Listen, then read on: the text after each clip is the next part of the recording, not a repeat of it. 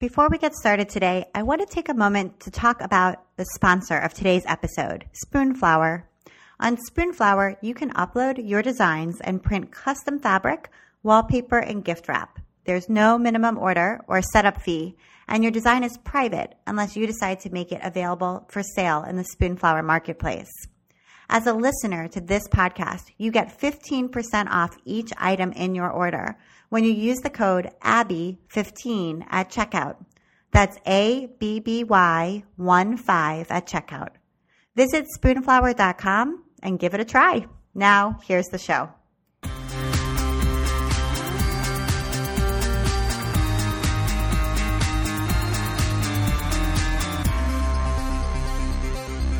Welcome to episode 65 of the Wahl She Naps podcast. I'm Abby Glassenberg. Today we're talking about illustration in many different forms with my guest, Phoebe Wahl. Phoebe Wahl is an illustrator whose vibrant work focuses on themes of comfort, nostalgia, and connection to nature and one another. A kindergarten dropout, Phoebe complained that there wasn't enough time to draw in school. She spent the majority of her childhood running wild in Pacific Northwest backyards before attending the Rhode Island School of Design and graduating with a BFA in illustration in 2013. Phoebe works in a variety of mediums from watercolor and collage to fabric sculpture, an obsession with detail, pattern, and texture present throughout. She's a regular contributor to Taproot magazine, and her first children's book, Sonia's Chickens, was published by Tundra and was awarded a Kirkus Star. She currently lives in Bellingham, Washington. Phoebe Wahl, welcome. Thank you. Thank you for having me. Oh, it's great talking to you. So you are a kindergarten dropout. I know you were unschooled, and I've read a lot about unschooling as a mom, but I've never actually met someone who was unschooled themselves as a person. So what does that mean? What is unschooling? Yeah. Well, I'm a living example that it can work. It's not totally terrifying. Unschooling, it can be interpreted pretty broadly. It's basically a branch of homeschooling. It varies family to family how people do it, but the main kind of philosophical tenets revolve around child-guided education. So it often strips away the kind of traditional roles of teacher and student. It's about understanding learning to be something that doesn't just happen in classrooms. It's a constant part of every minute of our lives, no matter our age. And it's the idea that with enough freedom and support and access to resources, children can learn everything they need to learn just through their own passion and natural curiosity. Okay. And I think that people, though, hear that and then they're like, yeah, but what if you don't have a passion or natural curiosity for algebra? Like, what happens then? Yeah, for sure. Well, I think, by traditional academic standards, like I totally have gaps in my education. And I think really, though, all kids do, whether you go to school or not, because what I loved about being unschooled was that it kind of allowed me to learn everything in relation to what I was excited about. And I was someone who specifically had something like art, like I was really focused on it. And so it was like really easy for me to learn everything in relation to that. But I think even if you don't have one specific thing, learning kind of becomes more meaningful when you're learning it in context of everyday life. So there are huge gaps in my education. I know enough math to get by as an adult in the world. I run my own business. I measure my paper. I took pre-algebra in high school when I was a senior in high school, and that was kind of the only formal math training I ever had, and I was finally ready to learn. And, like I said, I know enough to exist in the world, and if I ever need to know chemistry, if I ever need to know more physics and stuff than I do, I can learn. And that's also what unschooling equips you for, is being able to say, okay, I don't know this thing, I'm going to learn it now, because learning isn't this static thing that starts and stops with the classroom. It's fluid, and, I can pick anything up at any time. And I took pre-algebra and algebra and advanced algebra and all of those things. And I honestly think I know just enough math now to function as an adult. In other words, it all went in, but it all also went right back out because it wasn't necessarily related to anything that I cared about. And I was actually much more interested in a lot of other things than in that. And so I don't know. Totally. It's like, did I really learn it? You know what I mean? Like I did well on Yeah. the test, but I don't know if I really learned it. So, Exactly. And and it was like a huge source of, worry for my parents because it's really scary. Like I think now like it's so brave of my parents to just completely remove my sister and I from this thing that our society relies on, like standardized education, and to take your kids out of that must be really terrifying, and to be like, "Oh my God, my kid is not interested in math. Like she's not going to survive. How is it going to work?" And somehow it all worked out. And it was hard for my mom, and it was hard for me too. I did develop like a little bit of a phobia surrounding math because it was this self-fulfilling prophecy of like, I'm bad at this thing. And then when I sat down to do it, I had this mental block of thinking I was bad at it. And so it was hard for me to even learn. And so it was also, part of really learning that stuff is about, releasing into that vulnerability and saying, I don't know how to do this, but I'm just going to figure it out. right. And it sets you up as a lifelong learner, which I love. Yeah. And I've learned so much as an adult because I've really wanted to learn those things. And it's been applicable to me, about how to run a business, for example, which was something I never thought I'd be interested in. Yeah. And now totally. it's like all I think about. So it's it's really interesting to think about that. Like, you can learn as an adult, and school is not where learning ends. So, or even where learning starts necessarily. Totally. Yeah. I mean, it's all about like play, like everything you learn in play and just exploring. It's like, that's just as valuable. Like that's all kinds of learning. And, it's sad for me sometimes when I hear kids being like, learning is dumb, learning is boring. And I'm like, you're learning right now just saying that sentence. Like that's not how it works. Right. Yeah, totally interesting. Okay, so what did your parents do for work? My mom is a social worker. She worked at the hospital for a long time, and she worked part-time during the time that we were homeschooled. She just worked every other weekend. And now she's a geriatric social worker, so she works with older people for hospice. My dad works for city parks. He preserves spaces for green spaces and parks and designs trails and stuff like that. Okay, so what did they do for fun? I know your dad, maybe related to his job, was really interested in like the native plants that grew where you lived in Bellingham. So what did your parents do for fun? Yeah, I mean, both of my parents are very passionate outdoors people and environmentalists. My dad's always been really into native plants. Our yard growing up was like a Northwest prairie environment, which usually people think of the Northwest being super lush and green, which it totally is. But there's also some environments that are like dry grass prairies. And he was all about like cultivating that like to the nth degree. So he would have like controlled burns where he would like light the whole yard on fire and and all the dry grass would burn. And then these flowers would come up from that. So he is, all about kind of like preserving a lot of the like natural environment that Washington has and all the kind of microclimates within that. And my mom too is a really passionate environmentalist. I mean, both of them were like big backpackers and hikers. They biked to work every single day for my entire childhood. And they're also both really wonderfully creative people and inquisitive people. And I think that's like also a key, going back to the unschooling thing, is being confident and inquisitive and creative with your kids, because you don't know the answers most of the time. No one does. But to be able to ask questions with your kids and be interested in the world and excited about the world and to model that, which my parents totally did. They were always asking my sister and I questions and waiting for our answers. And then we'd all figure out the answer together, so they're very engaged, kind of natural teachers in the traditional sense. And were the people who lived in your neighborhood like you guys? Like, in other words, did the people next door have like a green lawn that they mowed every day? Or were they also sort of sort of living in a different way than society necessarily dictates? I mean, I think probably a different way, in that, depends so hugely on what everyone's way is listening, because I think around here where I live in a pretty, like kind of a crunchy college town. And so the way people were living around me is in general pretty similar to the way we were living.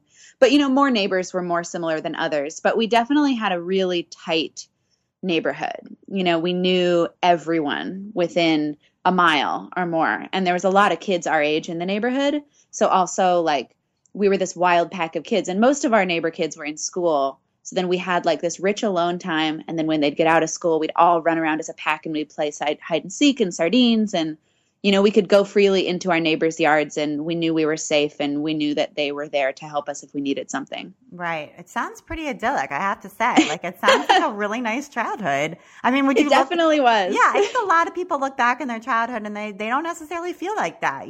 They feel like there were hard parts or there were parts that, they felt like they were a misfit or something like that. But it doesn't sound like you felt that way. Yeah, I definitely think I had a really idyllic childhood. And like the whole unschooling thing and the way I grew up is like, it's very much kind of an existence born of privilege, like, because, a lot of parents can't afford to work so part-time that they can stay at home with their kids. And, that's all it's a bubble, of, who is able to do that in the first place. And my parents had a ton of support from my grandparents and even people like the neighbors who'd had kids and done similar things. And but yeah, it was very idyllic, and not to say there weren't hard parts, but I feel really lucky to have had like a very kind of fantasy childhood. Yeah, totally. So when it came time to leave and to go to RISD for school, was there like a culture shock a little bit for you? Like, were you homesick because you're going from, the West Coast in Washington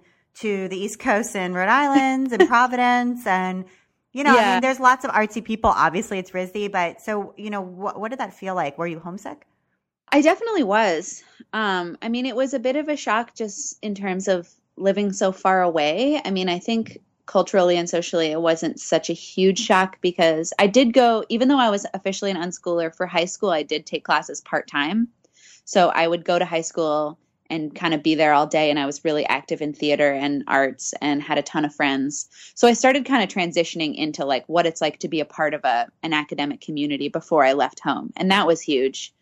But just being away from home was really hard. And I'd only been to the East Coast one other time, which was to visit RISD. And then I went there, and that was the second time I'd ever been to New England. Wow.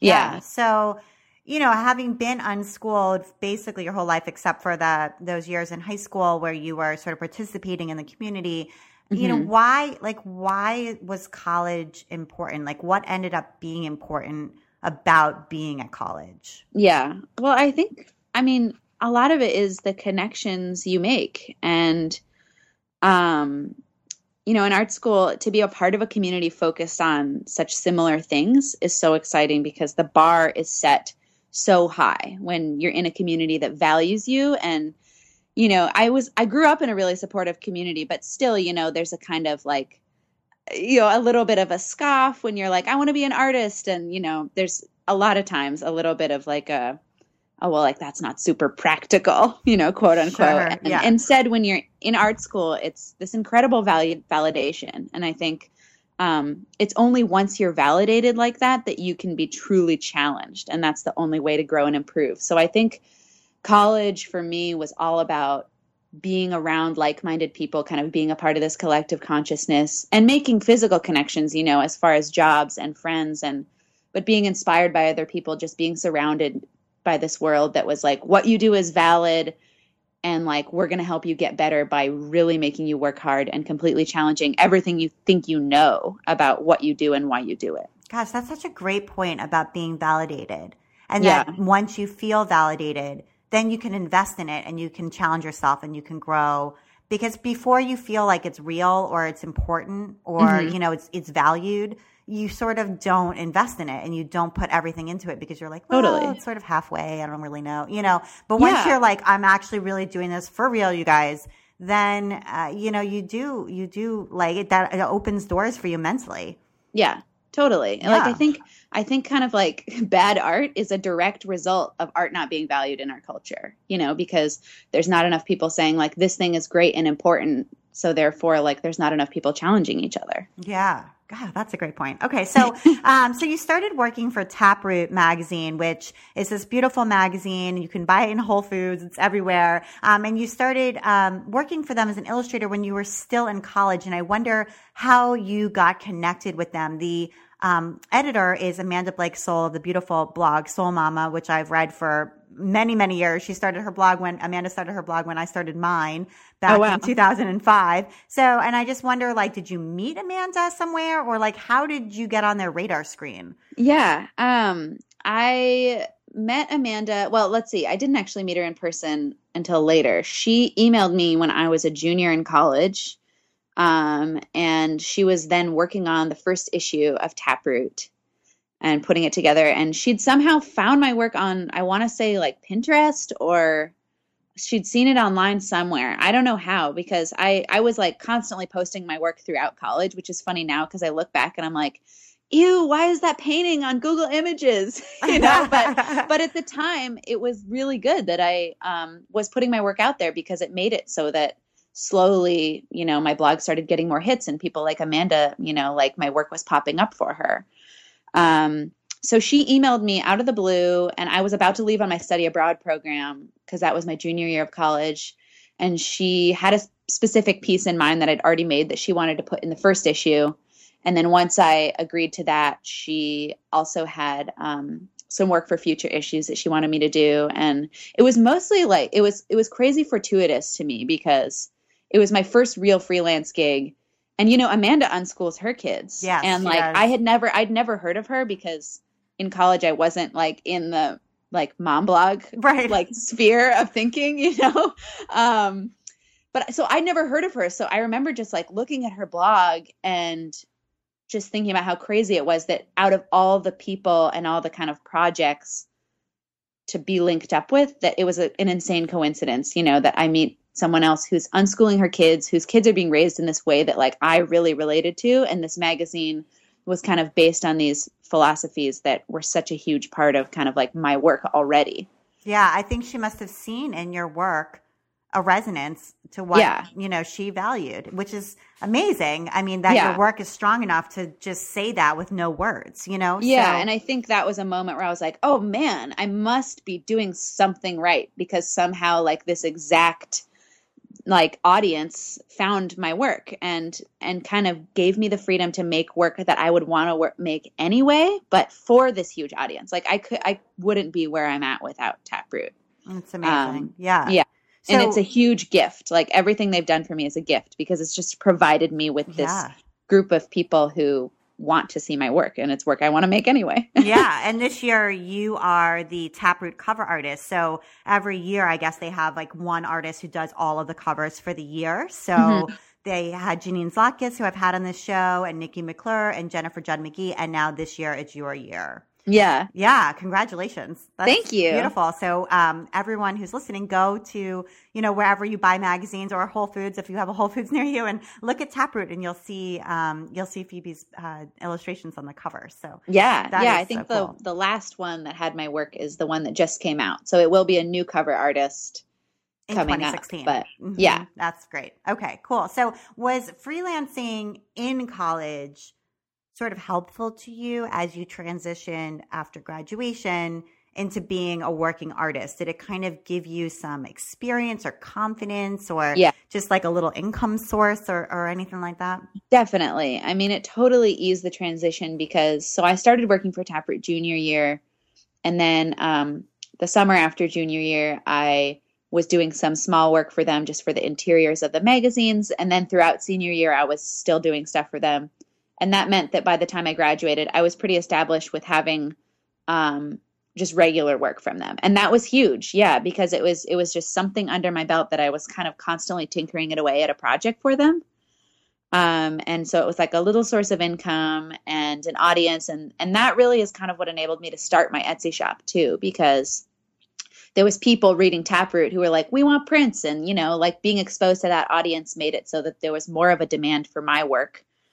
And so that was getting me other work, whether it was family portraits or, teaching at Squam, which I did for Taproot, teaching a class there and then being exposed to that audience. It was huge in easing that transition. I mean, just that little bit of income and something to always be working on while I'm still exploring working for other people too. Yeah, I have no idea if you know this, but I wonder how common that is for like RISD students to get a freelance job, a steady freelance job like that before graduation even happens. Yeah, I don't know. I mean, maybe a few of my friends had one or two projects, they were working on throughout school. Like quite a few of my friends probably had like a few projects towards the end of senior year. And And there are other people I can think of who probably started doing a little bit of freelancing while they were still in school, but it's not so common, you know. Yeah, it's a neat way, though, for a magazine to connect with and build a relationship with a new artist and sort of bring them through the beginning part of their career. And I think that in itself is something really wonderful that Taproot did too, you know, just to be able to nurture you like that. Totally. Yeah. So you talked about studying abroad. You were in Scotland and you were studying sustainability on what sounds like a tiny island. It was called Findhorn? What is that? Yeah, Findhorn. Oh, sorry, Findhorn. Yeah, no, it's okay. So Findhorn is an eco-village, and it's not on a tiny island itself. It's on the northeast coast of Scotland, so near Inverness, kind of. But I did spend a week of my program on a tiny island, the Isle of Airaid, which is in the Hebrides, because there is like a small sister community of Findhorn on that island. So part of it was on an island, but most of it was on the mainland.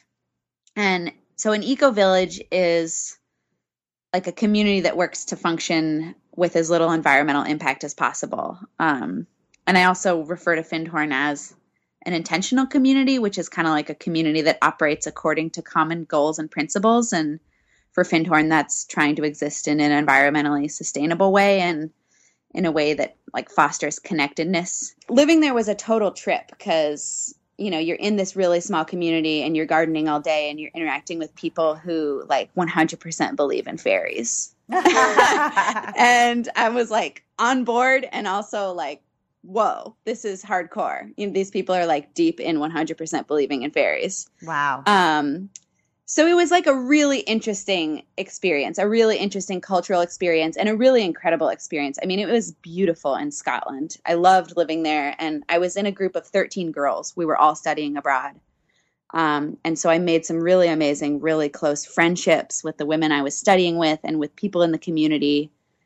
And, you know, places like Findhorn are just great examples of how close small communities with a united sense of purpose can be such huge forces of good in the world. Like I left really inspired to help whatever communities I inhabit, whether that's my family or my neighborhood or, you know, my whole city, to feel like safe and respectful and nurturing and sustainable, you know, which is like kind of what Findhorn is a great example of. Yeah. What a transformative experience for you. That's amazing. Yeah. Yeah. So neat. I never have heard of that before. So I'm really glad that you introduced us to it. Yeah. Yeah. So, okay. So you just wrote a book, and I want to make sure we talk about your book because it looks just so beautiful. It's called Sonia's Chickens, and it's a children's book, an illustrated children's book that you wrote as well as illustrated, and it came out in August. Published by Tundra, which is a division of Random House in Canada. And I understand that they came to you. So how did they find you? Yeah, well, I originally made Sonia's Chickens in college for a class. And I posted like some bits of the dummy book, like the draft of the story. So the dummy was just kind of like a mock-up of the book with a few final illustrations, sketches, and then the text laid out like it would be in a final book. So I posted some images of that on my blog in college, and Tundra must have found it somehow. I don't know, like Amanda, whether maybe it was on Pinterest or on my blog or something, or they were looking at like RISD students, because publishers probably do that too, you know, kind of like see who's in illustration and who's going to be coming into that world. So they found me and contacted me the summer after I graduated, which was a couple months after I'd made that first draft of the story in class. And my friend Esme Shapiro, who's also a RISD illustration alum, happened to be an intern at Tundra when I sent them my full manuscript. And so she was kind of like reporting to me about what they were saying, but also couldn't really say anything because it was a secret and it was driving me crazy. But it ultimately was great that she was there because she was able to be like, this girl's my friend and she's great and you should work with her. And Tundra was super wonderful to work with. They formally, you know, asked me, you know, if they could publish my book, and I said yes. And so then we kind of for real started that process starting in like summer, fall after I graduated. So that would have been 2013. And then my book came out last summer, August 2015. So it was a long process. Right. So first of all, I think that both of these, both the Taproot and the Sonia's Chickens, experiences really emphasize the importance of sharing your work online.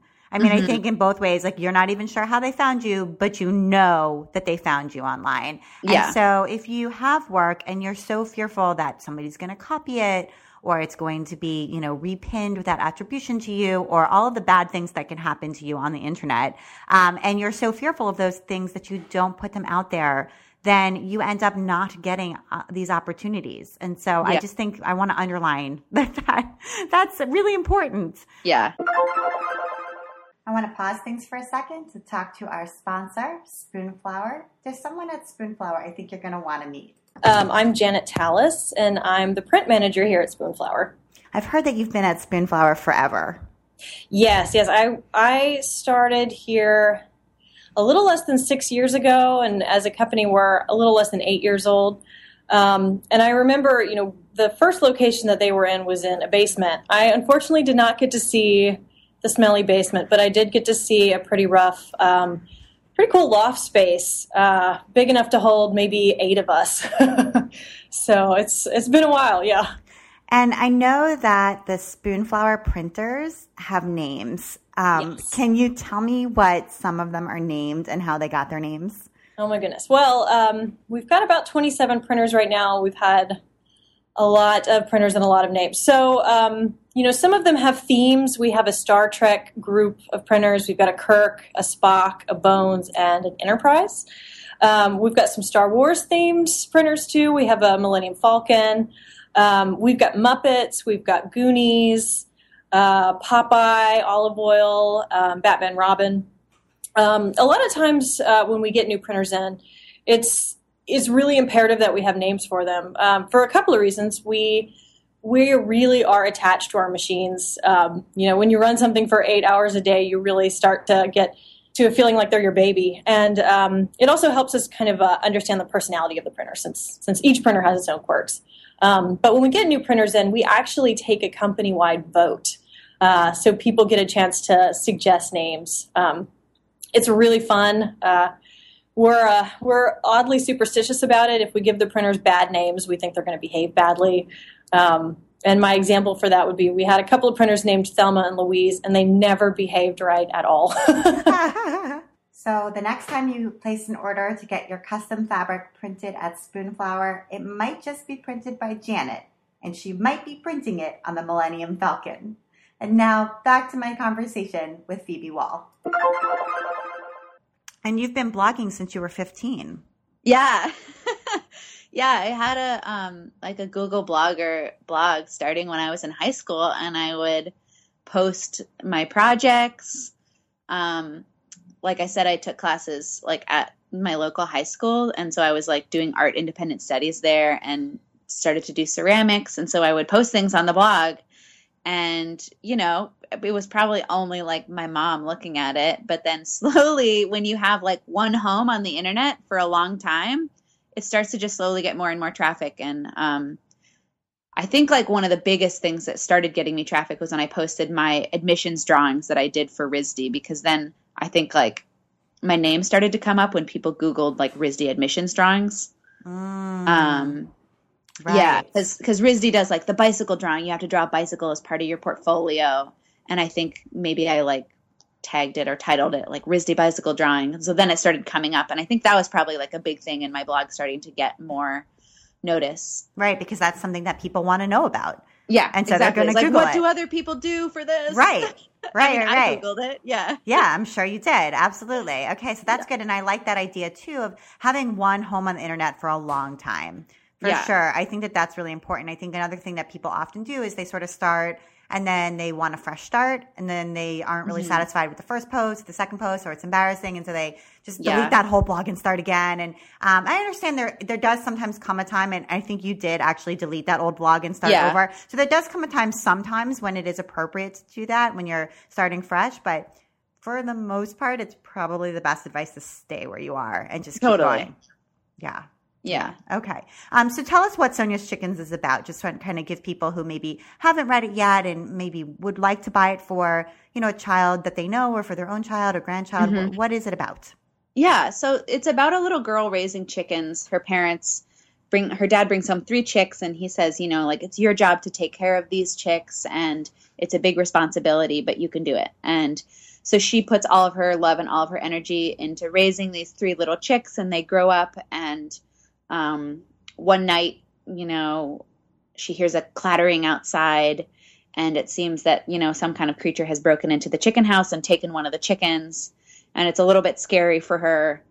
But, you know, her dad comes outside and scoops her up, and they end up having a really good talk about, you know, why it's sad that this thing happened, you know, that the chicken was killed and taken by this animal, but also about what must it be like for that animal, you know, like what was that animal's intention maybe in taking this chicken. And so it's basically kind of a story about, like, ultimately it's like, because a lot of people are like, oh, you wrote a story about death. And I'm like, I guess so, but it's about life, and it's also about lack of control, you know, like lack of control in the universe, saying like, sometimes a creature does this and it's not fair to us and it doesn't make sense to us, but, you know, that's how it is. And we can be sad about it, and we can grieve.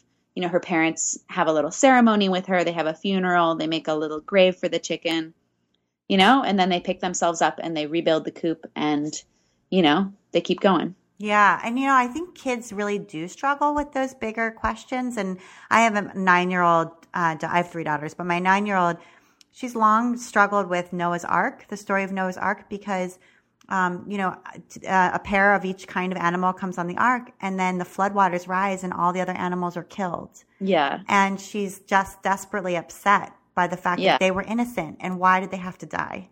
Yeah. And so, and you know, it really upsets her. Like, she'll cry about it. Like, she's in 4th grade, and she is still she's been upset about it for years.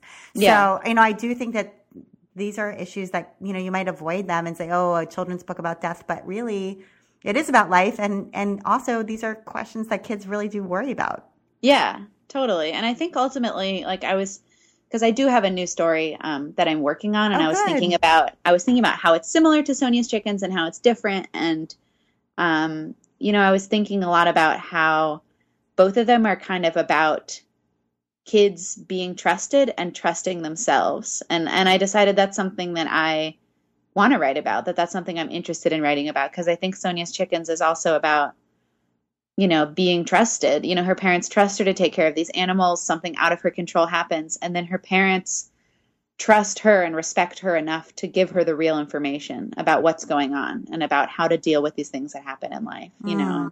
Yeah, real information. That's key too. Yeah. That's great. Okay. So, so people should go pick up that book, because, I think, well, it's already gotten, you know, lots and lots of acclaim, and I think rightfully so. And I think one of the things that resonates so much with people about your illustrations is their tenderness, and their sort of a representation of the quietness in life. There's not like a big drama or lots of intrigue. It's just like a family on a picnic basket, or a family seated around the table. And there's a story clearly, and you can kind of, as soon as you see it, you're like, what's happening? You know, who is this person, and how are they in relation to the other person that's there, and what are they thinking about them? But just kind of this soft warmth. And I wonder if you can describe the feelings that you're working to evoke when you are making these illustrations. Yeah. I mean, I think the biggest push I have behind why I create the work I create, you know, whether that's my paintings or whether it's work in other mediums, is I feel this intense drive to kind of make work that I wanted to see or have when I was a kid. And, you know, it's more than that too. It's also the work that I need to kind of, you know, manifest my future and illustrate my present moment. But such a huge part of it is like thinking about what kinds of images and what kinds of stories I just like ate up when I was a kid, and a real drive to kind of create a similar feeling. And so I think a lot of illustration to me is getting back to that preciousness of childhood, and kind of returning to these images, because I always loved stories that were like really warm and really rich with detail, but didn't necessarily have a huge dramatic story. And, you know, maybe I love stories like that too, but I also loved a lot of kind of quiet old books where you're kind of partaking in the day of the life with this character, and it's very simple and it's kind of easily digestible, but it still can be really impactful. Yeah. And you draw women particularly well, or maybe you draw a lot of women. And one of the things that always strikes me is that they aren't thin necessarily, and they aren't necessarily conventionally pretty, and they aren't necessarily young, and they aren't all white. So they're just sort of like real women. Yeah. Yeah. And do you want to just tell us a little bit about sort of the way that you think about drawing women? Yeah. I mean, I think for the most part, they're me. And it's interesting looking at the work I made when I was young, like say when I was in middle school, and I was like very into drawing like these very angular, edgy, super thin women like smoking cigarettes and looking really angsty. And of course, not that there's anything wrong with that, but I do think it's interesting because that's never been what I look like and what I'm about. And so it's been really interesting to watch the way that I draw women grow alongside the way that I've grown and settled into my own body and my own self. Because there was like this slow, organic movement of the women in my drawing starting to look more like me. And it kind of settled alongside me becoming more comfortable in my own skin.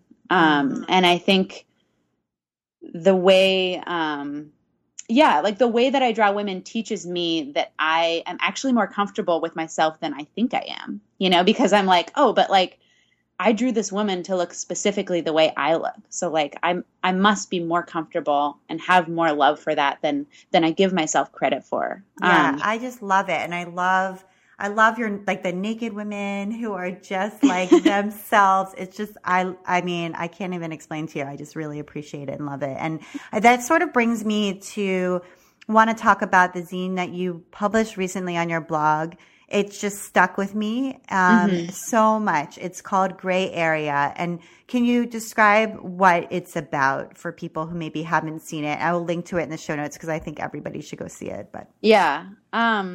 Well, it was a zine I created in the fall. I think I made it in September. And it was kind of a personal chronicling of a miscarriage I had after an unplanned pregnancy.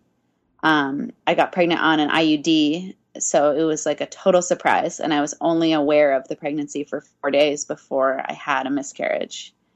So I was six weeks in, I think. So I was sincerely torn when I found out about whether or not I wanted to have a baby, and hence the title of the zine, Gray Area, because that really what it was to me. It was like, because I kind of always thought that like, oh, if I ever get pregnant and if I'm with someone who I love and they're my steady partner, like, of course, at this point in my life, in my mid-20s, of course I'd have a baby. And so I was really surprised that when it was happening to me, it was not that straightforward at all. Like, it was so not black and white. And yeah, I hadn't decided when I miscarried whether or not I wanted to have a baby. And so in a way, the miscarriage was a little bit of a relief because I didn't have to make that decision. But it was also hard to have that decision taken away from me. I wasn't able to be empowered in one choice or the other. And I made the zine afterwards, a couple months afterwards, just as a way to kind of process and chronicle what had happened. And I made it without any specific intention because it was just kind of a way of creatively processing all the emotions I was feeling and what was happening to me and everything that had happened. And I don't know, I think as an artist, like it's really important to be constantly thinking critically about your work and about why you make it, about how it serves you and how it serves others. And this project invited a really good conversation about that because I was a little wary of putting a story so raw and personal out into the world. Yeah. Like I made it for myself, for my own process, and deciding whether or not it belonged in the world was hard because I think just like the drawing, not thin women thing, it's like as women, we're really thirsty for, to see ourselves represented truthfully in media. I am a creator of media. So it starts with me. And that's kind of like a lot of weight on my shoulders, but it's also this really exciting thing. And that's why I draw women who aren't thin, is because I personally need to do that, because I have this thirst that's not fulfilled by a lot of the women I see in illustration. And I think the same thing was kind of occurring with this zine, where I had this thing that was so raw and so personal that I'd created. But I also kind of felt like putting it out there and sharing the story was an essential part of my process, because of that thirst to have people relate to it. And, because I showed it to a couple friends, and, they were just like, oh man, you really need to put this out in the world. This is so important. People don't talk about this. People don't talk about this indecision, and that like you can choose to have an abortion and still grieve. You can see an abortion as a pregnancy and still grieve. You can think about that as a death, or you can not think about that as a death, and all those emotions are allowed. And basically putting something out there that says like, this is 100% about mixed emotions, and they're all allowed. And that being a really important thing for other women who've had similar experiences to hear, started to like really kind of pound inside of me. And I was like, I think I need to put it out there. Like, I think I need to share it. But of course that it's like, well, how does that change the experience? How does it change the work? Like, what does it mean if this is a product that I'm selling? How does that change it? It's like, is it right to take money for this thing that was like this experience that was a really intimate experience? And it's a discussion I also had with my boyfriend, because of course then it's like, this story wasn't just mine, it's his. And of course it's also mine individually, but was also very much this collective thing we went through together. So it ended up just inviting a really good and really interesting conversation that ultimately at the end of it, I felt empowered in putting it out there.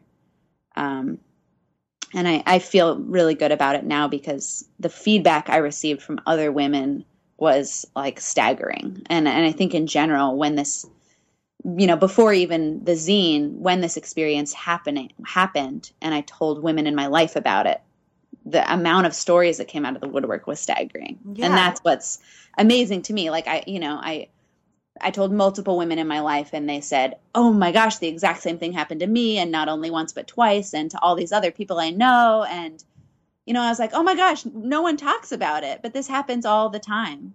Absolutely. And I think as women, all of us have a reproductive history, and it's just totally invisible. And so you might assume that everybody's is sort of very straightforward, but in fact, in my experience, almost everybody's isn't straightforward. And almost everybody, we've had miscarriages, abortions, stillbirths. We've desperately wanted to be pregnant and then have not been able to be pregnant. We've desperately not wanted to be pregnant and then been pregnant, and all of the mixed emotions are there. So when you put that out and say like, this is what happened to me, I think almost every grown woman could look at that, and even if that's not their exact experience, could feel like that. I know how that must feel, Absolutely. So I really think it's wonderful. And it brings me to a t-shirt that I bought from you. That's my favorite t-shirt of all time. I love it so much. And it says feminism is freedom on it. Which is kind of a weird phrase. Feminism is freedom, right? Like I sort of, when I first saw it, I was like, I think I want that. And then I'm like, but what does that mean? Feminism is freedom. And then I realized that what feminism really means is the freedom to be whomever we want to be. And for many women, myself included, that means being in a nurturing role as a mom and being a maker and enjoying sort of traditional women's work in a way. Like I love to sew and I love to cook and I love taking care of children. And so it's like, is that, can you do that and be a feminist? And anyway, feminism is freedom means absolutely yes. So, I read an interview with you where you said that, to say that domesticity is synonymous with submission is to dishonor the thousands of years worth of strong and independent women who have acted as homemaker and the men and women who continue to passionately fill this role of their own volition. So can you talk more about that idea that feminism is freedom? Yeah. I think this statement was part of me thinking a lot about my own identity and my own desires, because I am kind of like very feminine. I want to have kids and, I am, I feel like a very kind of like traditionally feminine role. But at some point, I think I went through a phase of being like, well, what does that mean? And like, is that okay? And, like, how can I reclaim that role? Because I think like I really started thinking about the fact that, as women, we're stuck in this paradox where we can't win. If we don't fit into one bracket or another, we're shamed. And if we fit into the bracket too comfortably, if we reclaim the bracket, we're still shamed. And, to me, like, feminism is about the kind of systematic destigmatization of all things female. And of course, women have, more traditionally been in the homemaker role. So it's different than, men put into that role. But that's a place where I'm like, men stand to gain so much from feminism because, the stigma of, men staying home and, being in that nurturing role and still the stigma of women doing that, even with, being more empowered in the workplace and stuff like that. There's the flip side of also feeling shame to go home and to be with your baby and to be a stay-at-home mom. And that's kind of what I mean about like, you can't win, you're stuck in this paradox. And I think like, feeling that kind of shame about wanting those things was like a direct result of interacting with certain feminists who were, wasting a lot of time shaming one another about how to be real feminists. And I kind of feel like that kind of shaming is just a waste of time. It's a direct result of internalized sexism. And, most people are victims of internalized sexism at one point or another. I know I am all the time. And part of being a feminist is admitting that vulnerability, and it's examining why we hold the assumptions we do, about what it means to be a woman, about what it means to be a feminist. I think it's good to just constantly think critically about your actions and your voice and, your privilege or your lack of it. And ultimately, feminism to me means and is freedom. Like you said, it's freedom from stereotypes. It's freedom from oppression. It's the destigmatization of all things traditionally female, to say that like, women's things are good and okay, and they should no longer be associated with weakness. Yeah, and I was just reading an article yesterday about there's like this new app that you can get. I think it's for Gmail or something like that, where it edits out like weak words like just and sort of words that are typically associated that women use to soften their message. And so this article was sort of going against that and saying like, perhaps we put those words in there to better communicate with one another and to better get our messages across. And the fact that we use them isn't a bad thing. It's just it's sort of a more enlightened way of talking to other people. Yeah.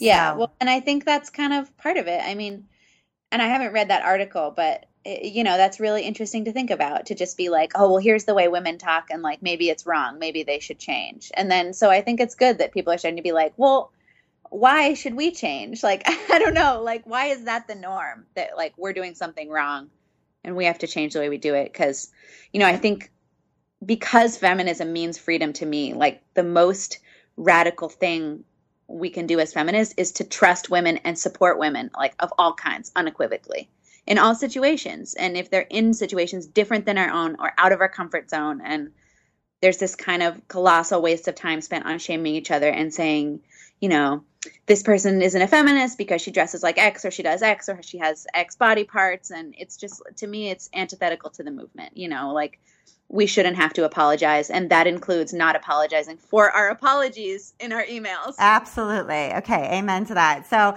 I want to talk about Etsy, because I bought my t-shirt from you from your Etsy shop. And you've had this Etsy shop, as you talked about earlier, since 2012. And I just wonder, why Etsy? Like, I think, you've got a wonderful audience from Taproot, from Sonia's Chickens, from other projects that you've done. So you could potentially have your own shop on your own site. You have a Squarespace site which supports a shop if you wanted it, but you're on Etsy. I don't know if you plan to stay there for a long term, but that's where you've been. And I know your shop gets incredibly busy at times, because we emailed a while back when you were like, oh my gosh, I have way too many orders. How do I create some systems to like handle this? Yeah. And I don't know how helpful I actually was, but I wondered, but I wondered sort of like, why Etsy? Yeah. I mean, I think initially, since I started in 2012, like, I was still in school at that time, so I was looking for something very easy and like that I wouldn't really have to create from scratch. because when I created it in 2012, I was actually still in college, and my mom like was doing all the fulfillment for me. And at the time, orders were sparse enough that, I was probably sending out 1 or 2 orders a week. And so I would like go home and get the prints printed and sign them. And then my mom would send them out, and she was like really happy to do it because it wasn't too much of a commitment.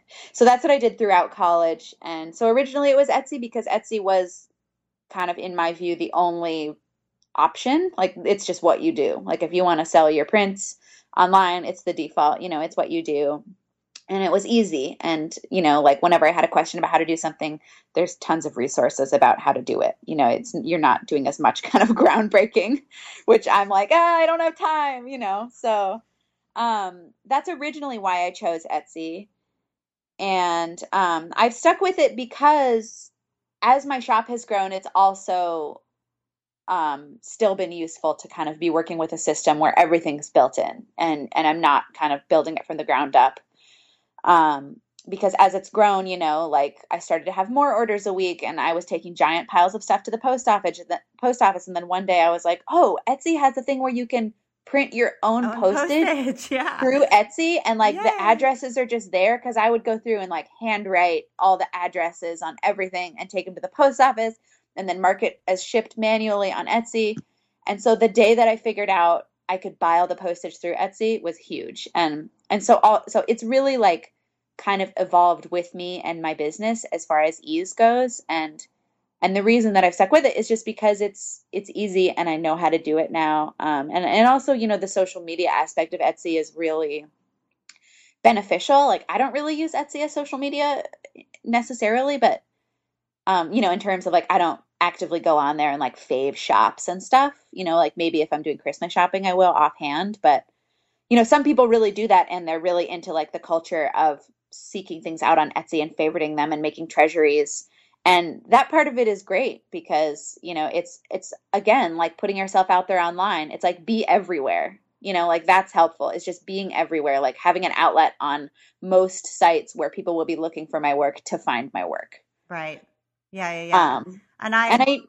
Sorry. I was just going to say, I think Etsy in some ways it's like a well-oiled machine. Yeah. And Janine Zotkus, who I talked about earlier, who was a cover artist for Taproot, when she was on the show, that's how she described why she stayed on Etsy, just because it kind of just functions on its own. And I wonder if people find you natively there. In other words, I wonder if people are coming to that shop not because they're like Phoebe Wahl, but because they're like, oh, cool shirt. You know what I mean? Yeah. I mean, I hope so. Like, I don't really do much advertising. Like, I've never done like sponsored stuff, or I've never done Etsy ads. Yeah, me neither. But I hope that, like, if people are Googling, like looking up on Etsy, like Prince or feminism t-shirt, like I put all those tags in. Right. So I hope that some people are able to just, like stumble upon it. But, I do think, and especially this new year, when I'm kind of planning out my business goals for the year, I have been starting to think about building a shop through my Squarespace, but probably I would kind of do both, or at least keep Etsy for a while or keep it for some things, because it is such a good tool to have.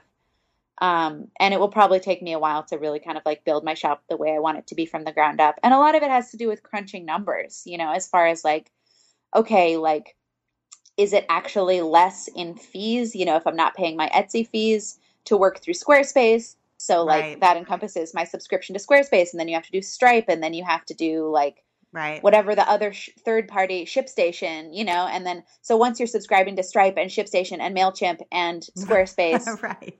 is that actually any less practical than paying my Etsy fees? Yeah, no, that's a great question. And my answer to that has just been to keep both.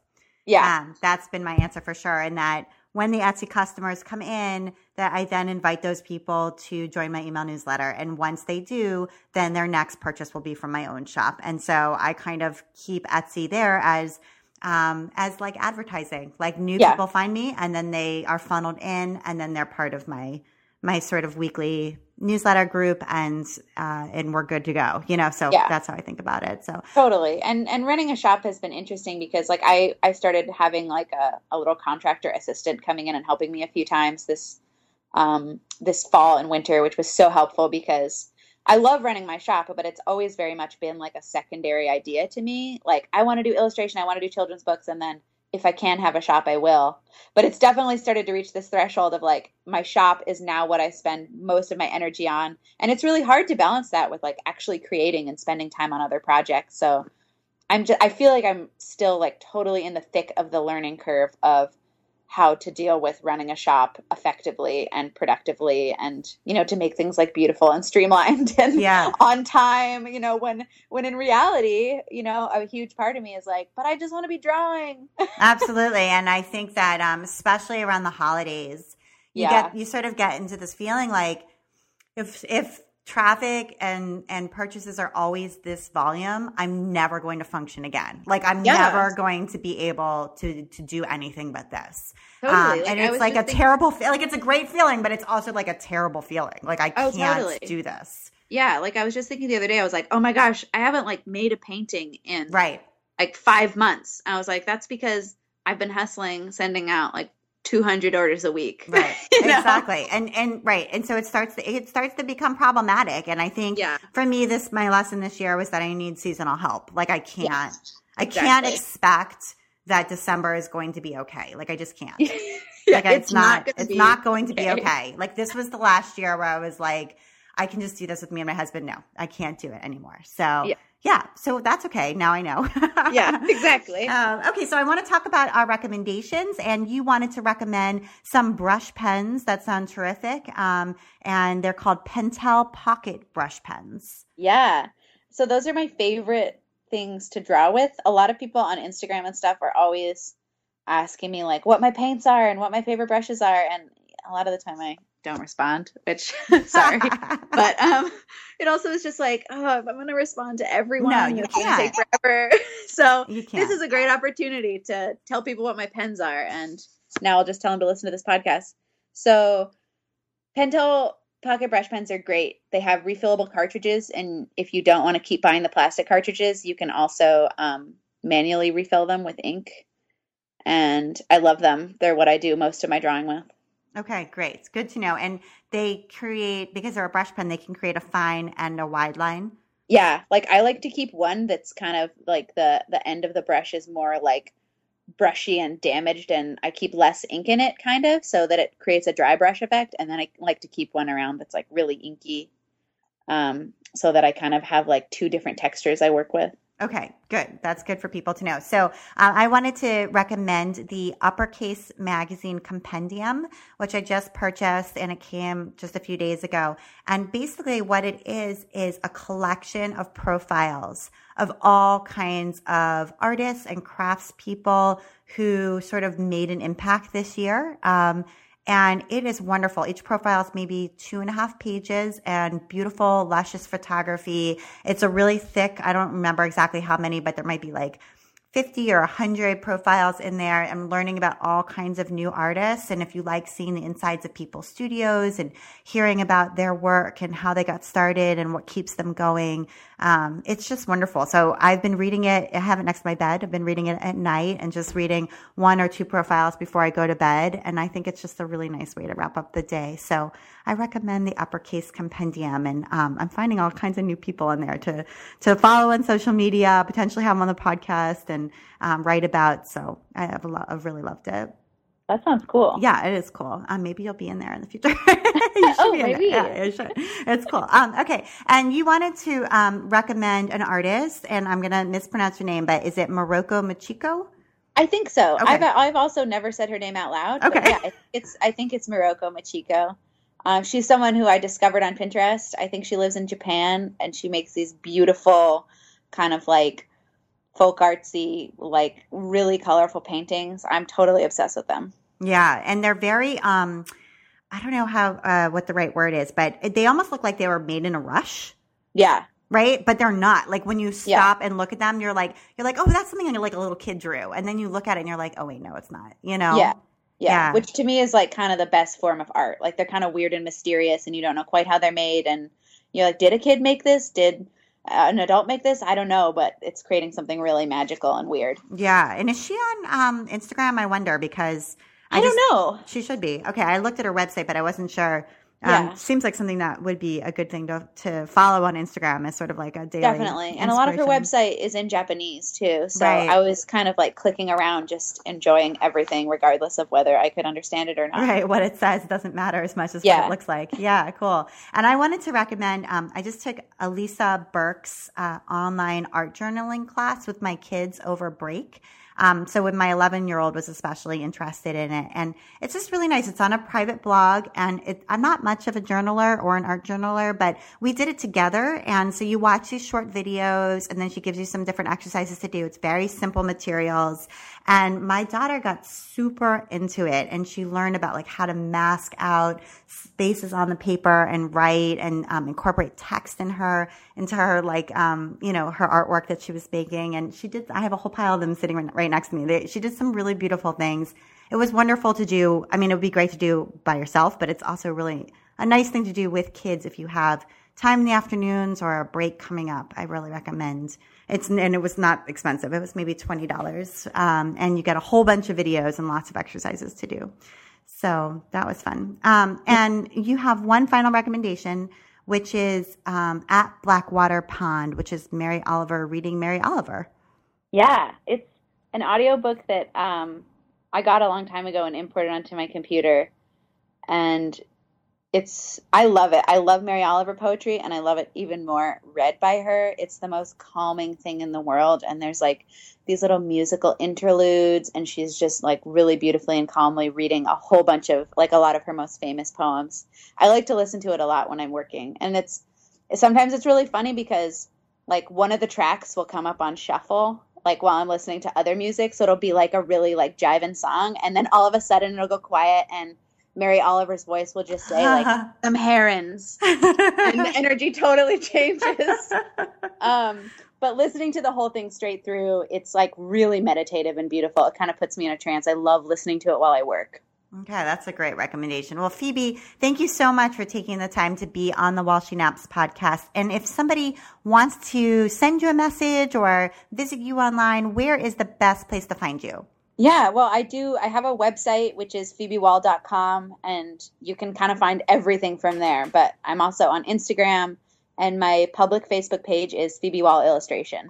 Okay, super. And we should just clarify your last name is Wahl. Yes. Okay, super. Well, thank you so much.